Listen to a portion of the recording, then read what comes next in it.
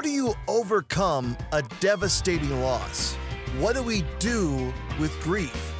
Let's talk about that. Hi, I'm Josh. Welcome to Honestly Radio.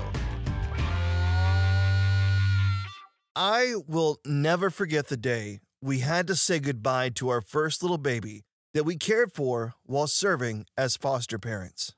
There was full-fledged sobbing and praying as I said goodbye to our little man, as we called him, for the very last time.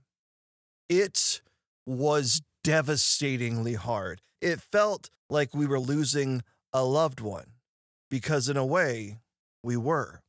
This child that we had cared for in the hospital, nursed back to health, and bonded with for nearly a year, we were now being told to let go of him and hope that he would have a great life, even if it meant that we wouldn't be part of it.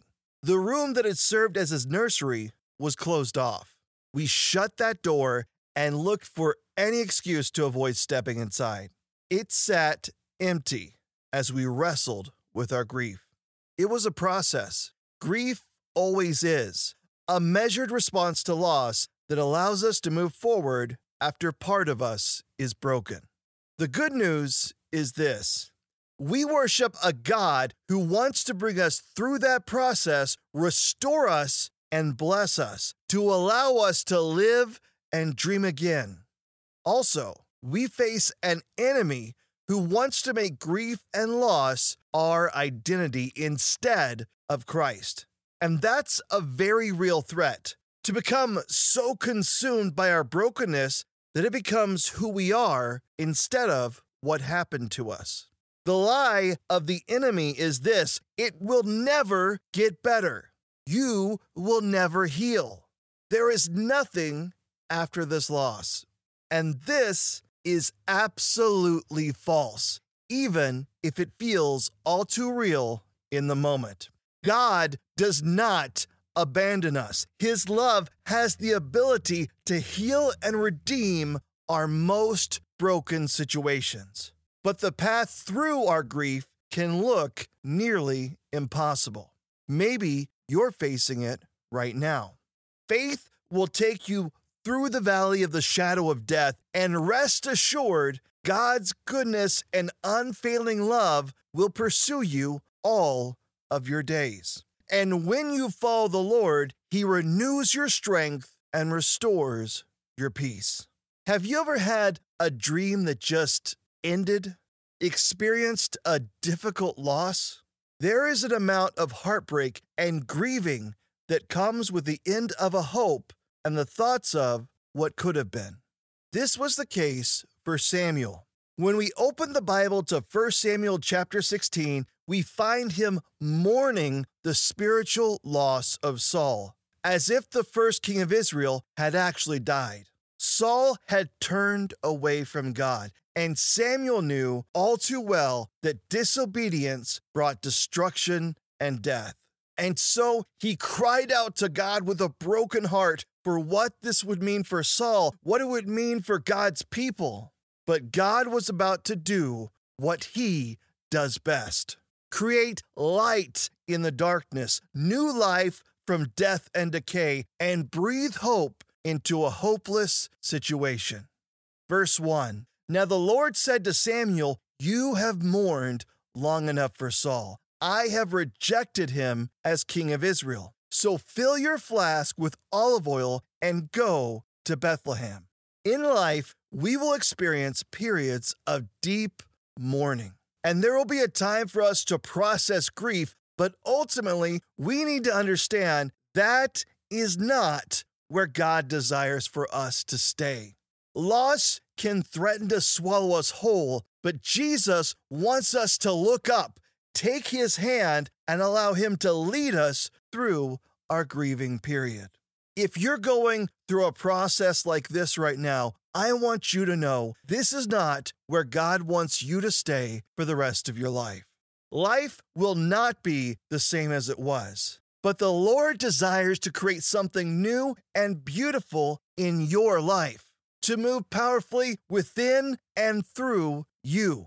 And just as the Lord offers that to you and I, so He offered it to Samuel. God was ready to work in him and through him.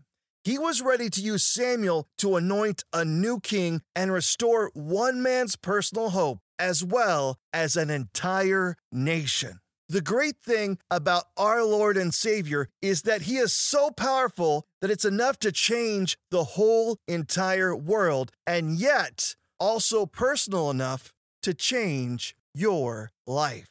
God was calling Samuel to wipe away his tears, open his heart to hope again, fill his flask with anointing oil, and go to Bethlehem. God continues his instructions. Find a man named Jesse who lives there. I have selected one of his sons to be my king. But Samuel asked, how can I do that? If Saul hears about it, he will kill me. God was asking Samuel to literally pass Saul by, go through the neighborhood of the king in order to reach a group of shepherds in the town of Bethlehem. The unbalanced, emotional, and violent state of the king was already really well known, and God was asking Samuel to commit an earthly act of treason for a heavenly purpose. He would have to walk through the threat of death to see new life breathed into a desperate and awful situation. The process that God provides to overcome grief and disappointment doesn't always look like we think it should, but it provides a crucial opportunity to examine ourselves and determine, where does our hope really come from? It moves us from a place of what can I do to what the Lord will do. God is telling Samuel, if you trust me with your life, I will save it. Not only that, I will establish a new kingdom through which everyone can be blessed. God loves you more than any of us can truly comprehend. And the truth that we can hold tightly to is this: when we seek him, we find him. When we place our lives in the Lord's hands, there we find healing, hope, redemption, restoration, and salvation. We have to be willing to give Jesus our whole lives for him to save them, to trust Christ more than ourselves and our circumstances. That type of faith invites the Holy Spirit to move powerfully within us and through us. And it's in those moments that we see the miraculous work of God.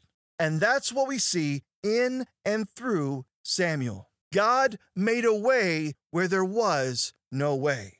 But Samuel had to move in faith, wipe away the tears, fill his flask with the oil to do the Lord's work, and walk through difficult and dangerous territory to see it. And it took him to an unlikely place and an unlikely person, a shepherd boy in Bethlehem. The Bible says, so Samuel did as the Lord instructed. When we step outside of our circumstances into our identity as a child of God, we see the miraculous work of our loving Heavenly Father doing what we cannot. That's what it took for my wife and I. When we trusted God to open that nursery door once again, to believe that He had created us to be parents, to let go of our pain and embrace the calling of Christ, He did more than we could ever think or ask. Today, we have 3 beautiful children, and that once empty room is now full of life, laughter, and family. Each day with them is a tremendous gift from our Heavenly Father. But it was only made possible by listening to Jesus, following His commands, and having faith that He would lead us through the darkness of our grief into the light of hope and healing for a brand new day. My prayer for you is that you would experience that in your life. No, it won't be easy. It won't look simple either. But I can promise you, there is no one better to place your faith in and hope in than Jesus Christ. He is the author and perfecter of your faith, and He is not done telling your story. Place your trust in Him. Wipe away your tears. Prepare yourself and move forward. Surrender your pain at His feet and embrace the Savior. The best is yet to come. Thank you for joining us on the podcast. Now is a great time to explore God's Word yourself by reading 1 Samuel chapter 16 on your own. If you need a Bible, just tap on the link in the Honestly Radio Instagram or Facebook page. We have free resources for you, as well as ways to connect and download the podcast for free. I want to encourage you to seek God daily through prayer, the Bible, and through attendance and service at a local church. Allow Christ to begin building your faith. Thank you for joining us on Honestly Radio. Remember, live honestly, be blessed. We'll see you next time.